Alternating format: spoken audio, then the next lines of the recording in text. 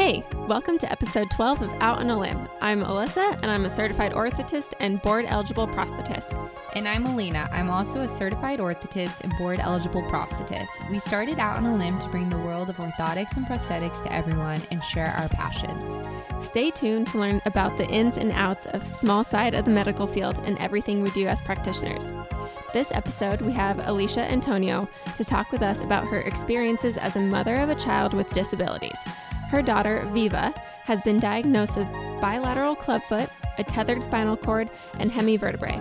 We discuss all of these in detail during this episode, but if you would like to know more information about clubfoot, listen to episode 10 with Scott Davidson. So today we are talking with Alicia. She is the mom of one of our coworker Mark's patients.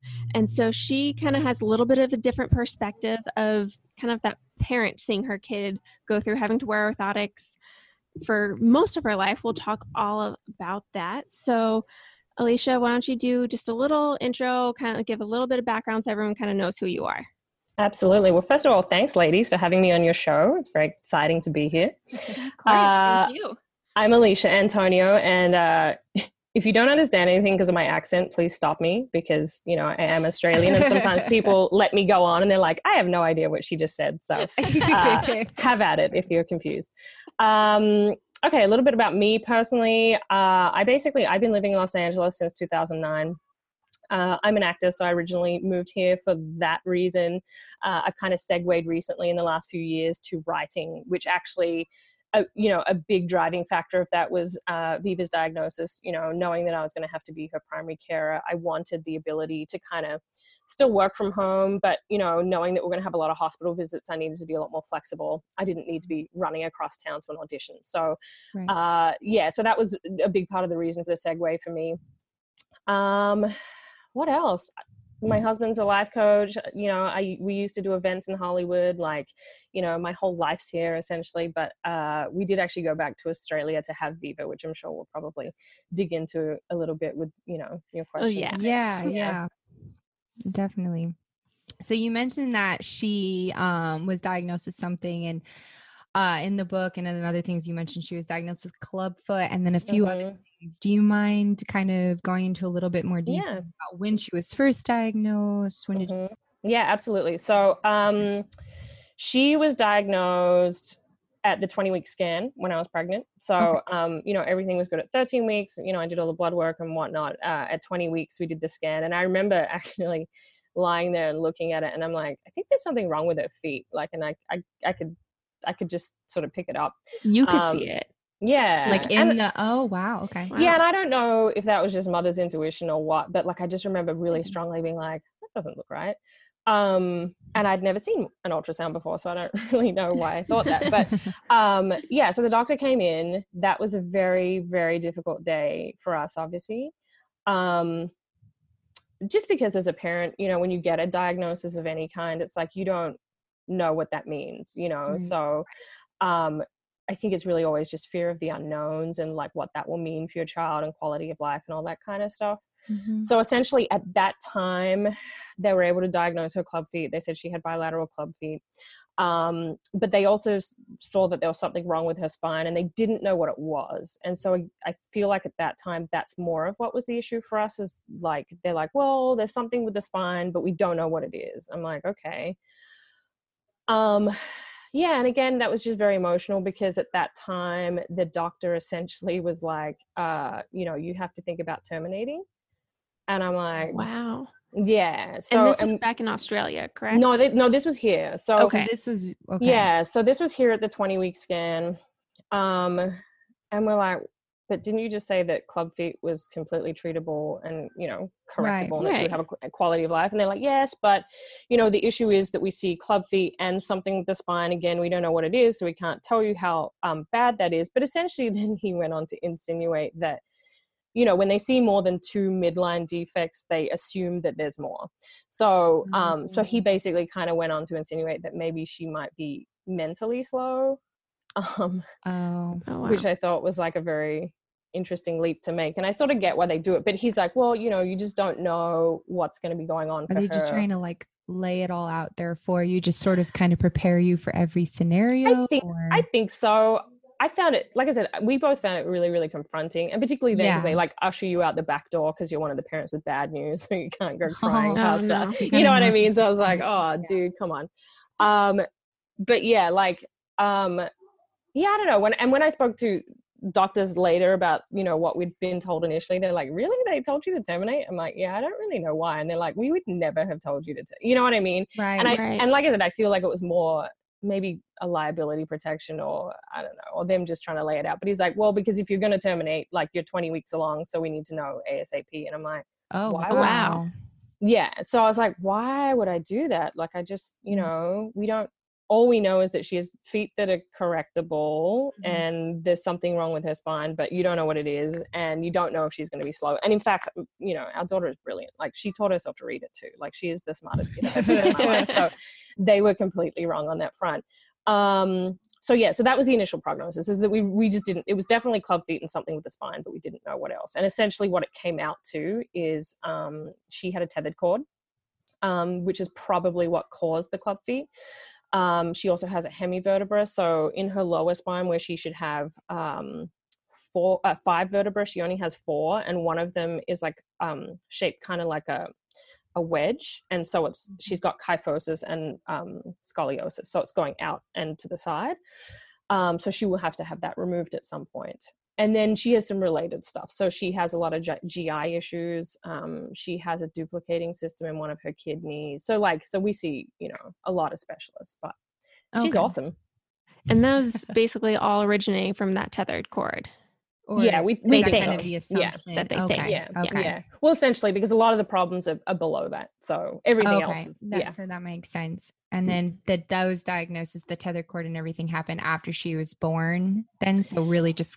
Yeah. So the tethered cord, so, I mean, I was managed pretty closely. Like I said, we then ended up going back to Australia because once we knew that she had health problems, it just made more sense because, you know, financially we were getting hit left and right with all the extra things. Right. Like, even just from that particular office, I had 3 of the same ultrasounds after that. And like, they were different prices, which I never really understood. I'm like, it's the same provider, it's the same thing. And I'm like, one's like 700, one's 200. Like, it just seemed to be like throwing a price at the wall and seeing what would stick.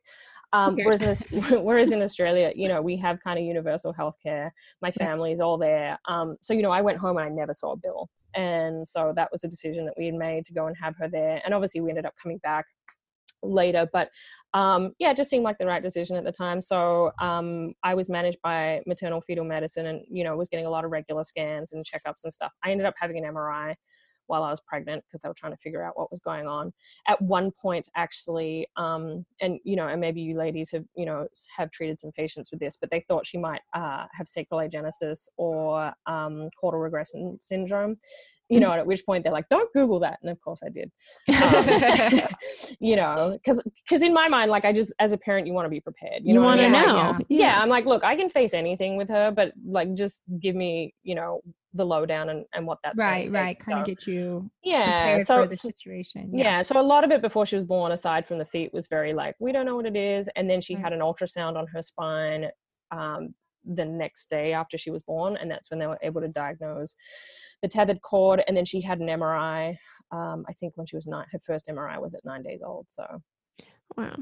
So with her being diagnosed, you know, before she was born, and then continuing to get more diagnoses within, you know, the first week or 2 of being born, what were your guys' biggest concerns when you guys were finding out all this news after news after news, and how has that changed over the years? Well, I think, you know, I think I touched on it earlier. I think the biggest thing for any parent with a child with special needs, whatever that is the unknowns and the quality of life. So with the feet thing, obviously, when they mentioned that, obviously we immediately thought, okay, well, is she going to walk? Because we didn't know a lot about clubfoot. It's not, and you guys would probably know, it's a fairly genetic trait, and you quite often see it in families and stuff. And we didn't have that in our family, so it wasn't something we're familiar with. So, you know, the questions for us were like, okay, is she going to have lifelong pain, like surgery, like what level of care is she going to need? that's going to impact her quality of life. I think that was really the biggest thing for us. Over time, it's evolved in the sense that, you know, it's just normal for us now. Like, you know, we go to Children's Hospital and everyone knows us. You know, my daughter's a bit of a rock star, and my husband, she certainly gets it from him. So, you know, everyone at the front counter knows her. You know, everyone in the orthopedic department knows her. You know, we go to radiology and they know it. Like, you know, so it's just like, it's our second home, really. So you become a lot more comfortable, particularly when you have really quality providers. Like Viva's specialists are amazing. You know what I mean? Like she has something like 7 or 8 different specialists and doctors, PTs, surgeons that she sees, you know. And how old was she when you guys decided to come back to the States? She was just under 5 months old. Yeah. So we came back because, I mean, like our business is here and stuff like that. Like we were able to take some time out, but, you know, not for too long. So we decided to come back. And, you know, and we're very lucky too to be in California, because once she's born, like she's now covered, you know, by Medi-Cal and CCS and things like that. Right. But, you know, before that, it was kind of all on us, and we were self-employed, and it was going to sink us financially. To be honest. Right. Yeah. So, but also too, you know, the big thing also was just having family. Like my family's not here, my husband's family's on the East Coast. So suddenly, you know, we had all these unknowns and just no real support network. Yeah, makes sense. Yeah. Yeah. Definitely. You mentioned that she went through a lot of different like treatments and things like that. What would you say was probably the most difficult treatment to see her go through? I mean, you mentioned she had spinal things, she had clubfoot, and a lot of those things, it sounded like she was kind of being dealt with or treated with after she was born. So she had so essentially the clubfoot we corrected in Australia. You know, we did the Poncetti method. So, you know, she had the casts, she had the tenotomy at 3 months old. She wore the Poncetti braces for years. We didn't end up doing the full program. The problem is because she's more medically complex than, say, a straightforward clubfoot kid. You know, I noticed that wearing the braces at night and putting her in that position was putting a lot of pressure on her knees, you know, twisting her spine, things like that. So so it's kind of, with her treatment, it's kind of hit and miss in the sense that you treat one thing and it might put something else out. So so it's kind of like, you know, shooting fish and hoping something sticks, you know. It's like So we kind of just go with the flow and adjust it as needed. So she probably wore her Ponsettis, I'd say probably till about 3 and change, not the full 5 years. But, you know, her orthopedic surgeon for her feet was very happy with how they were corrected and whatnot. So, and then we've continued that with AFOs. As you said, Mark takes care of Eva. He does an amazing job. He's made, I don't know how many braces for her. Yeah, Mark is great. She's had a bunch. So, so she's had AFOs pretty much most of the time since she's been basically we made the switch from doing nighttime Poncetti to having AFOs during the day, to making sure she was still getting that support. Recently, just before the pandemic, we switched to the ankle one, the smaller one. And the SMOs? There you go. SMOs. Yeah. So we had switched to that, or we had made the appointment, then coronavirus hit. So then we couldn't come into the hospital to even get Mark to do the measurements. Right. So we finally did it, got him back, and then we went in to see, you know, her orthopedic surgeon. And by then, basically, Viva's had a really bad regression in the last 6 months. The inability to go to school, run around with kids, playgrounds are closed. You know, she's, like I mentioned, she's quite smart and aware, so she knows about coronavirus. So she doesn't like to go outside. So she's not anywhere near as mobile as she was. She was getting PT twice weekly before all this. So none of that's happening. So now her feet have regressed quite badly. Her left one in particular is turning in again, rolling and collapsing on her feet when she walks. So we just had an MRI actually to see if her cord had retethered, because she had a cord detethering surgery in 2018. Okay. So it doesn't look like it's retethered. So now we have to do a full gait study to figure out the best way to kind of attack her feet now that she's just not as mobile, essentially.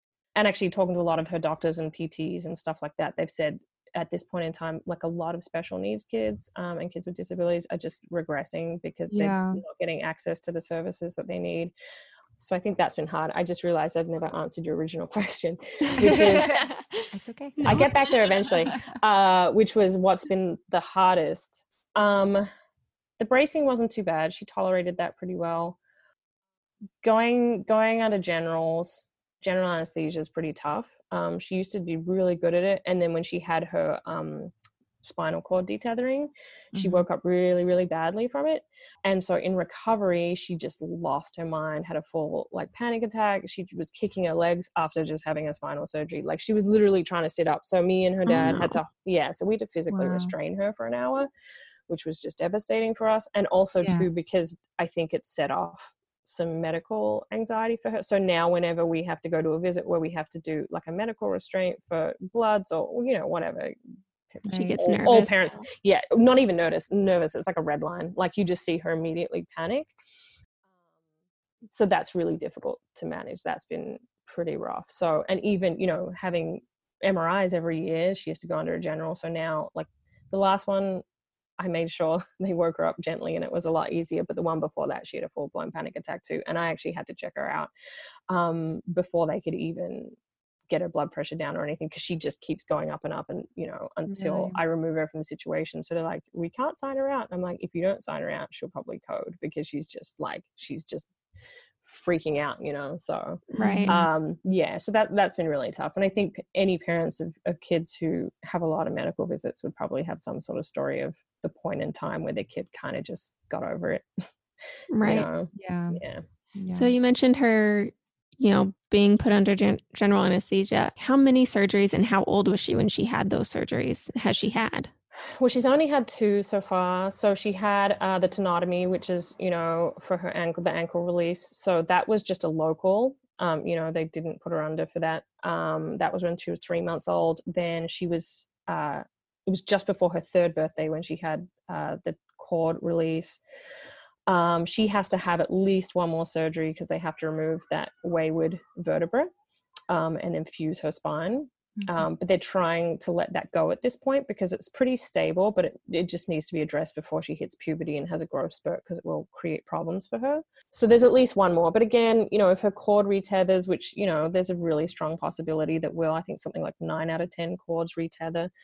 And that just has to be monitored until she's like 17 or 18. Basically, once she stops growing, it's not so much of an issue if it retethers, but, you know, if it reattaches and she keeps growing, it puts pressure on that nerve, then that's obviously when she starts to lose function, and anything she loses below that she doesn't gain back. So that's something that we're monitoring pretty closely. And then obviously now the regression with her feet, with the club feet, you know, because of the lack of activity, is, you know, something that needs to be looked at. And I don't know whether that will involve a surgery or not at some point.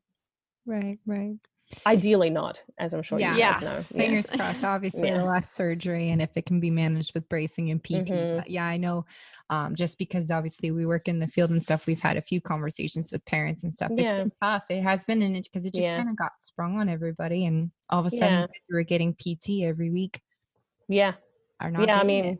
No, and she refuses to do it over Zoom. I mean, you know, like even just getting her to do Zoom school has taken a lot of work, like, because she started kindergarten this year. So, you know, like she's having to, her entry into the big school world is this lovely virtual world of of class. So that's in and of itself is a whole thing. But not a fan of virtual learning. No, not at all. That's fun. It must be so hard for kids to sit and stare at a screen. Oh, look, I'm an adult and I hate it. You know what I mean? Right. Like there's only so much Zoom I can take, and then I'm like, I'm done, you know. And she gets sensory overwhelmed too, you know, like she's a pretty sensitive person. So just like hearing all the other kids talk, like it's not good. I can imagine. So pre-COVID, when you guys were going to all the physical therapy, all of her appointments, for her GI, for everything, when did that kind of start? Because you said, it's normal now. It just is what it is. When did that start feeling normal? Or did it kind of just always feel that way because it's been since the beginning? Yeah, you know, I would say, I think because she's our firstborn and she's our only child at the moment, you know, I think because we didn't have an experience of a quote unquote normal birth and child experience, I think it's just always been normal. Yeah, like we don't know any different. Do you know what I mean? Right. I think it's harder in some ways. And interestingly, actually, some friends of ours, their second child ended up having spina bifida, and so he has a lot of similar challenges to Viva, you know. So, and I remember because Viva and their oldest child about the same age, you know. And I remember because we had been at a birthday party and I could see they noticed her spine, you know, and like how she wasn't necessarily physically keeping up with some of the other kids, and I could see them kind of questioning it. I'm like, okay, well, you know, here's what's going on. So we had this really great conversation at the time about, you know, what she was facing and blah, blah, blah. And so, you know, next time we saw them, they came up to me and they're like, so our son has spina bifida. And basically it's crazy because we had that whole chat about spinal stuff and we had no idea about it. And now we've, you know, our son's dealing with this. So, so that was really interesting actually then, that they were like, okay, now we need to know more about this, you know, because they were going down that path, which was kind of cool actually to be able to be that for someone else. Cause we certainly really didn't have that,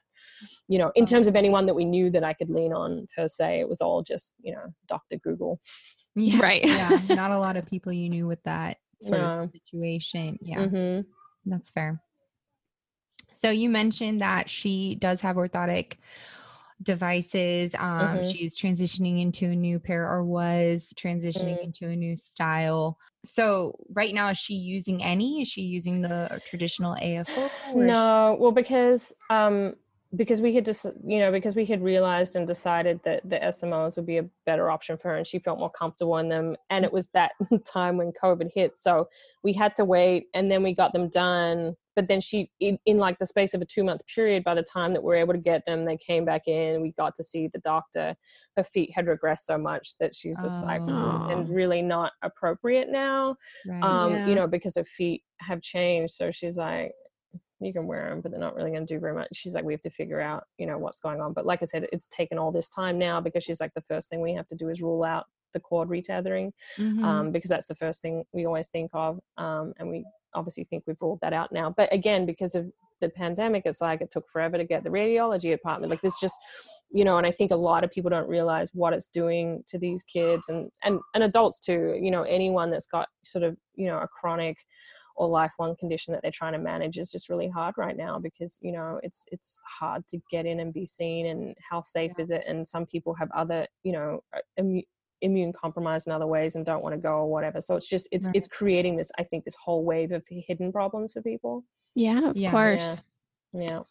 So the answer, I guess, is I don't know. We have to get this gait study done now to kind of figure out what the next step is for her. End up. Okay. Yeah. So for those who are listening who don't know, the AFOs are, you know, kind of those leg braces, goes just below the knee, her foot, kind of supports her ankle, and the SMOs that you guys were trying to transition her to just go just above the ankle, kind of support that ankle.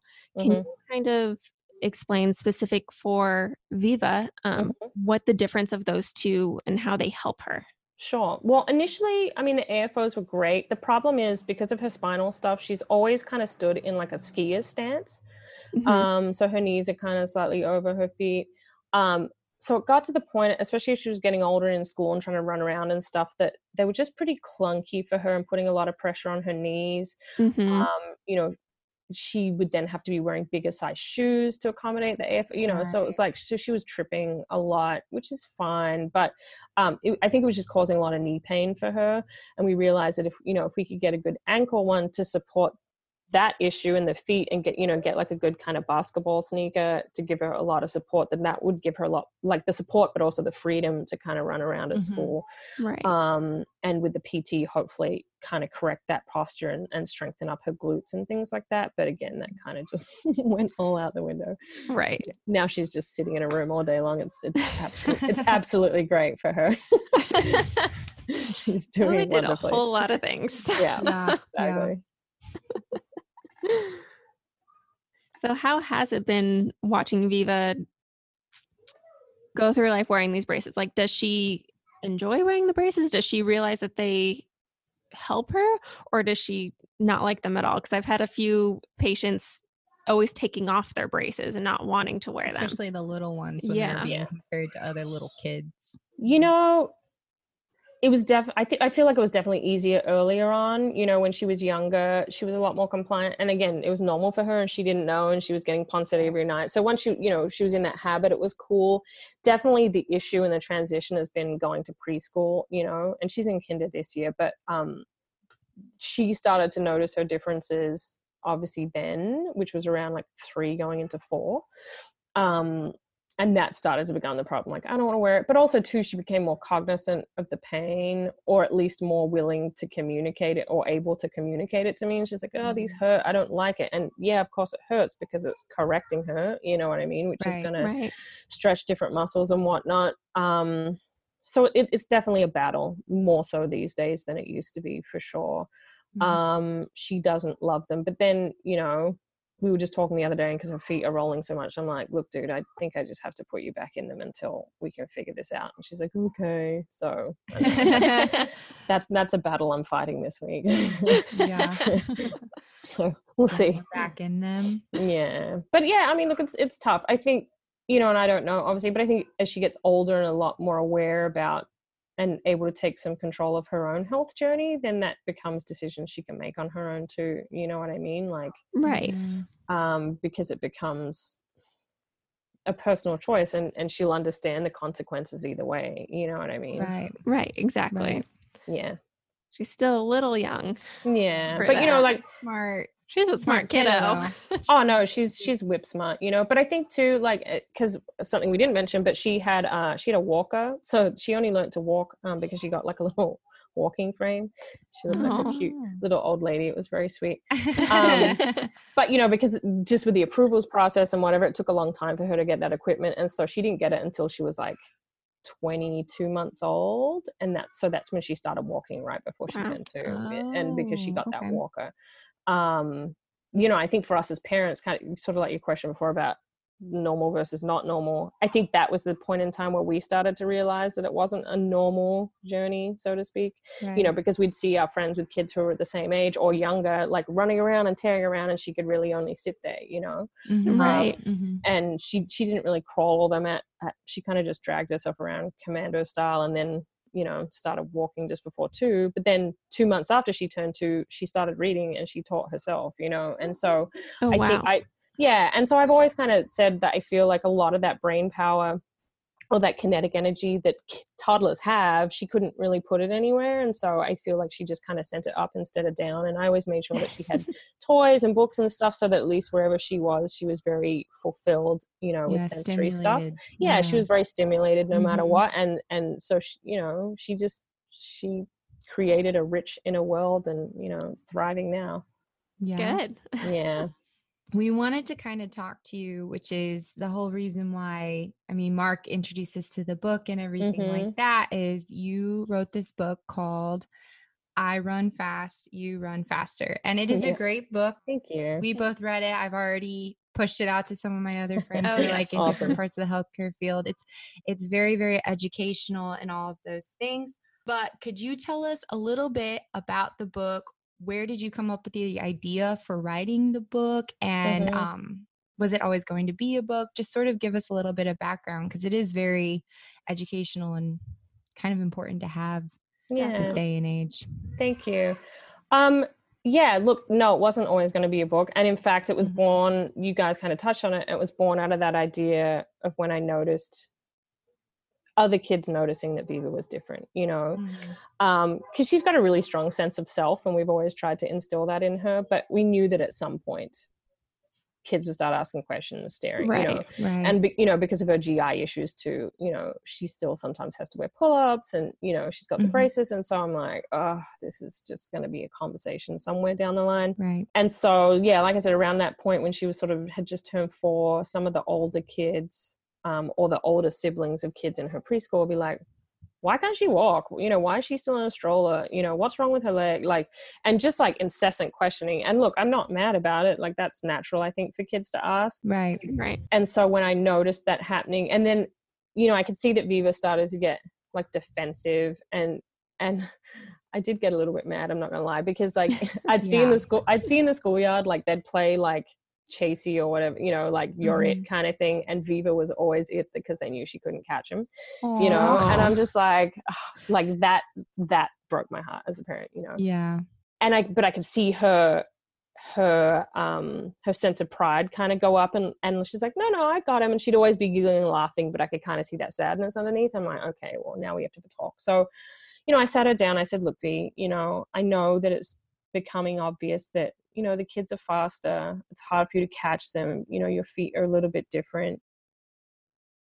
you know, do you want my help to kind of come up with some things to say when people ask you these questions that I've noticed they've started asking? Because I'm not always going to be there to, you know, stand in and step up for you and kind of answer those things. And she's like, no, I don't really feel like I want to talk about it.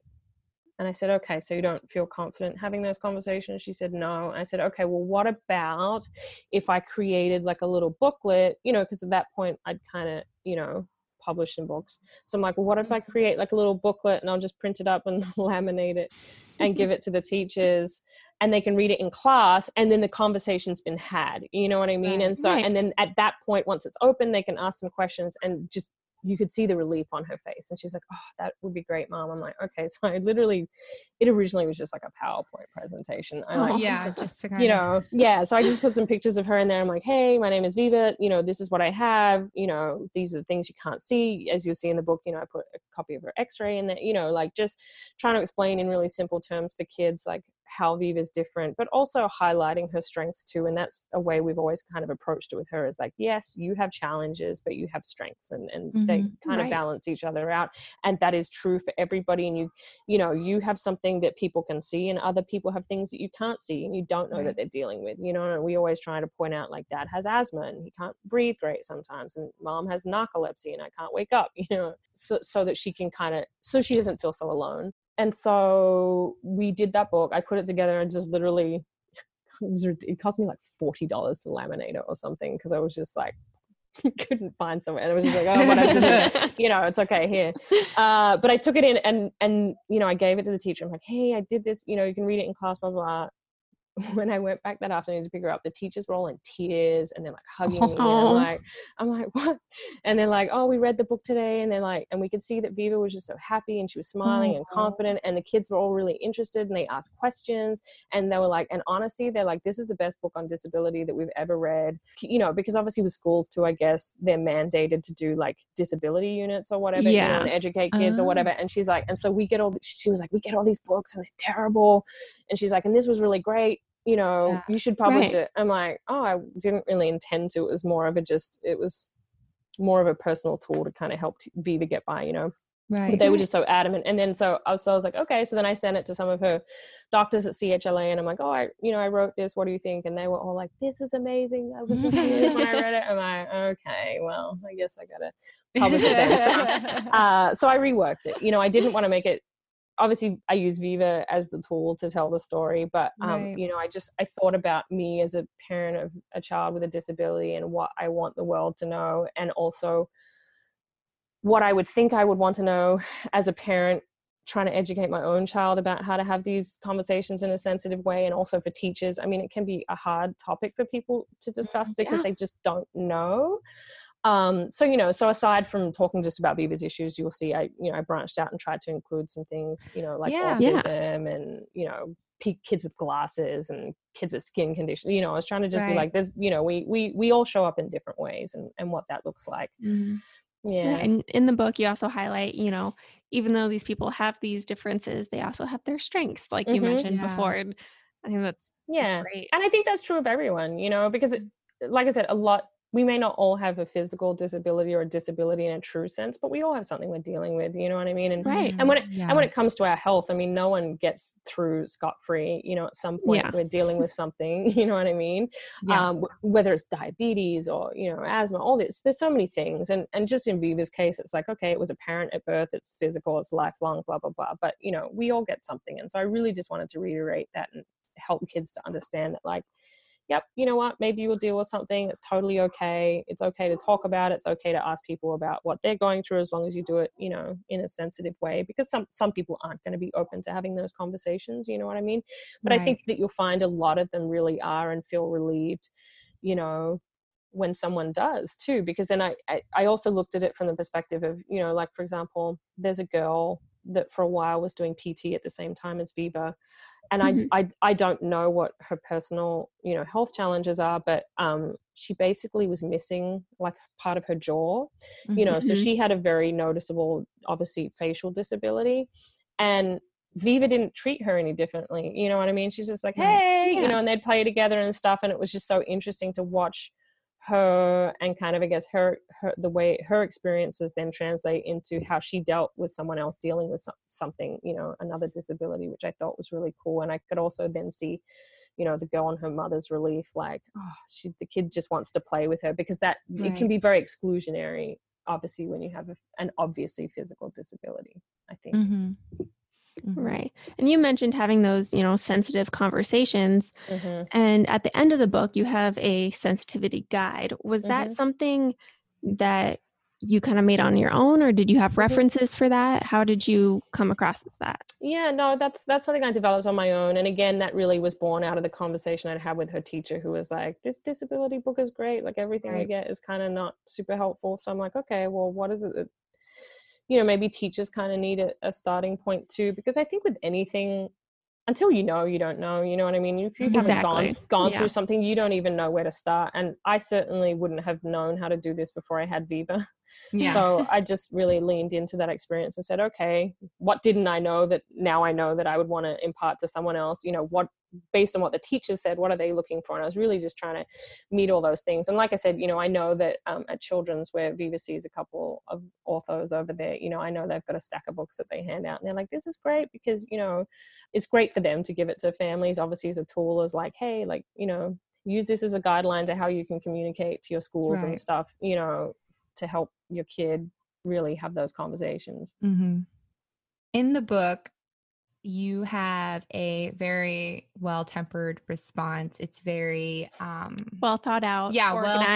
Organized. But then you even mentioned, as a parent, sometimes you were a little frustrated by, you know, kids' comments or reactions to things and stuff like that. How did your response to parents and kids seeing Viva's like physical disabilities and things like that change over time? The fact that she embraces, she has all these different things. How did your response change? I mean, obviously you have the book now, but I mean, I think just experience, you know, and wisdom. With time kind of comes wisdom, I think, in some ways, you know. And I was listening actually to one of your earlier podcasts. I think it was it Scott Davidson? He also has clubfoot. Yeah. So that was, I really enjoyed that. And he brought that up too, you know, like that even as a 40-year-old man, like people are still going to stare because they don't, they just don't understand it and can't reconcile it. And like I said, I understand that too. I mean, I remember being a kid and seeing some things that shocked me, and you can't help but look, it's human nature. I understand that. And I, you know, I try to bear that in mind. I mean, it's really only when things get really cruel that, you know, obviously as a parent, you're not you're not going to tolerate it when it's cruel. But I'm like, okay, I genuinely believe that 99% of the time, you know, kids don't mean anything hurtful by it, but they don't know the impact those words can have. So I'm like, okay, well, I think we should encourage them, you know, and especially, I guess, to answer that question more succinctly, how did my opinion change over the time? Well, Viva got older. And so, you know, I witnessed her curiosity about other things. I'm like, okay, I'm not trying to stifle that curiosity, but we need to temper it with creating a safe space for everyone, you know. And it's still, look, at the end of the day, you're still never going to get it right 100% of the time, but you have to try, I think. So yeah, that's a good point. Yeah. And now that Viva is getting older and she's, you know, very talkative, very smart, have you had these conversations of what she should say if kids start, you know, asking her questions directly, or have you had that conversation? Yeah, aside from that first one that I'd had with her in preschool, no, because, you know, we'd had that conversation and then it was all the kids that knew about her stuff, so it wasn't really an issue. I knew that was going to be a conversation as we transition into kindergarten, but now it's virtual, so no one really knows as per yet. So like I said, I try to be really open about it around her. I obviously always try to be mindful of the information she wants kept private, so I do always ask her to, like, you know, because it's her life, it's not mine, so I always question and make sure that what I share is okay with her. And generally she prefers it because she'd rather I sort of tell people than her. But yeah, no, we haven't really had to cross that bridge now that she's older, just because she's not in school. But it will once she goes back to in-person learning, it will be definitely a conversation for sure. Yeah, makes sense that over virtual it's very different. And again, I try to be super sensitive because, you know, she did actually in the past week really for the first time express frustration with her disability, and she kind of just sat down and was really angry and said, I was very impressed though that she was able to articulate it, but she sat down and she said, Mom, I'm just frustrated and angry and sad that I'm different. And I was like, oh man. Yeah. These conversations are coming as a parent, but it's really hard to prepare for it. Yeah. Right. As she's starting to really understand. And like you said, she is already getting to that point where she's starting to understand those differences. And because she tries to overcompensate, which I think is probably normal, but she's like, look how fast I'm running. You know what I mean? Right. And that was kind of the idea behind this title of I Run Fast, You Run Fast. I'm like, yeah, V, you do run fast, but other kids do run faster, and you've noticed that, and that's just, you were born different. It's nothing on you. Like, there's nothing you can really do about that, and again, something we always kind of fall back on into is like, okay, well, you were born with your feet being a little bit slower, but your brain works a little bit faster. So it is what it is. Yeah. So like we mentioned, the book is amazing. Can you just tell our listeners a little bit about where they can buy it? Yeah, absolutely. So it's available predominantly on Amazon. So if you look up me, Alicia Antonio, I Run Fast, You Run Faster, you'll find it there. It's available on Kindle too, not just hard copy. You can also, if you just have a local bookstore that you kind of want to support during the pandemic, you can order it through them too. You can follow me on Instagram as well at Alicia Antonio Books. So that's a good way to kind of keep up to date with me. I am going to be launching a new website soon with some more information, and I'm writing some more books and whatnot. So that's probably a good way to stay in contact.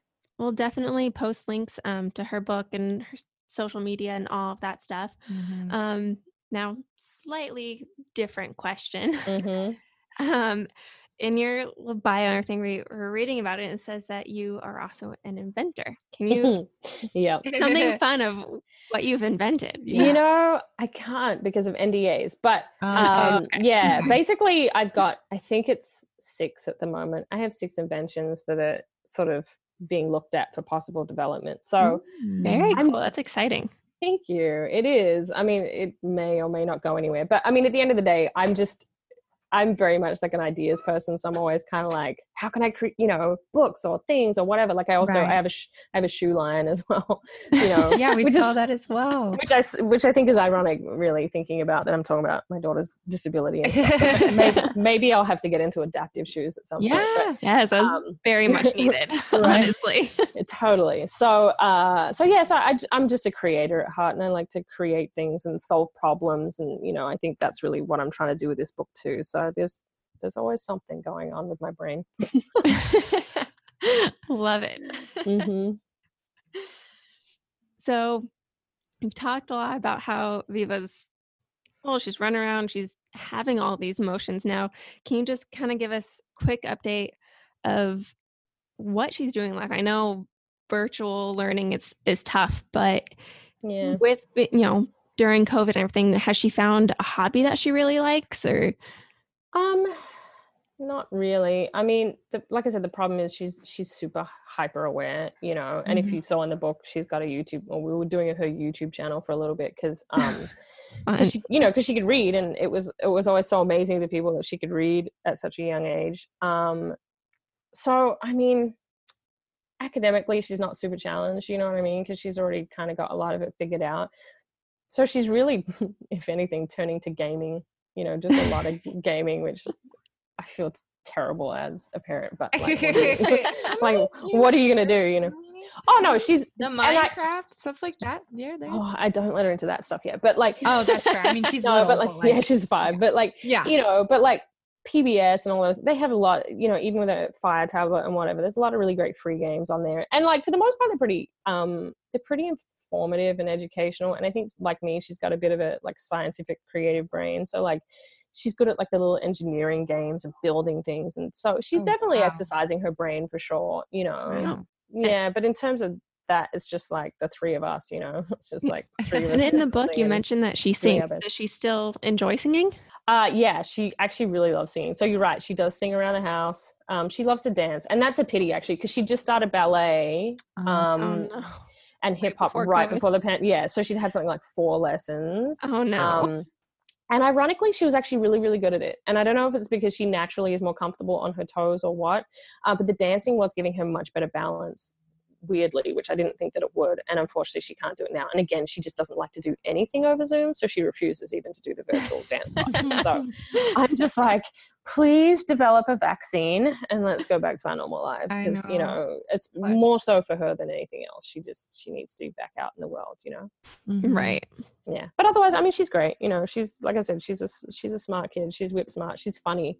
That's probably a hobby she's developed. She's really trying out one-liners on me and her dad lately. Which is one-liners. Oh yeah, she's giving me the old school, like, get it, yakety yak kind of stuff. I'm like, where are you getting this comedy from? Like, what are you watching? That's great. Yeah.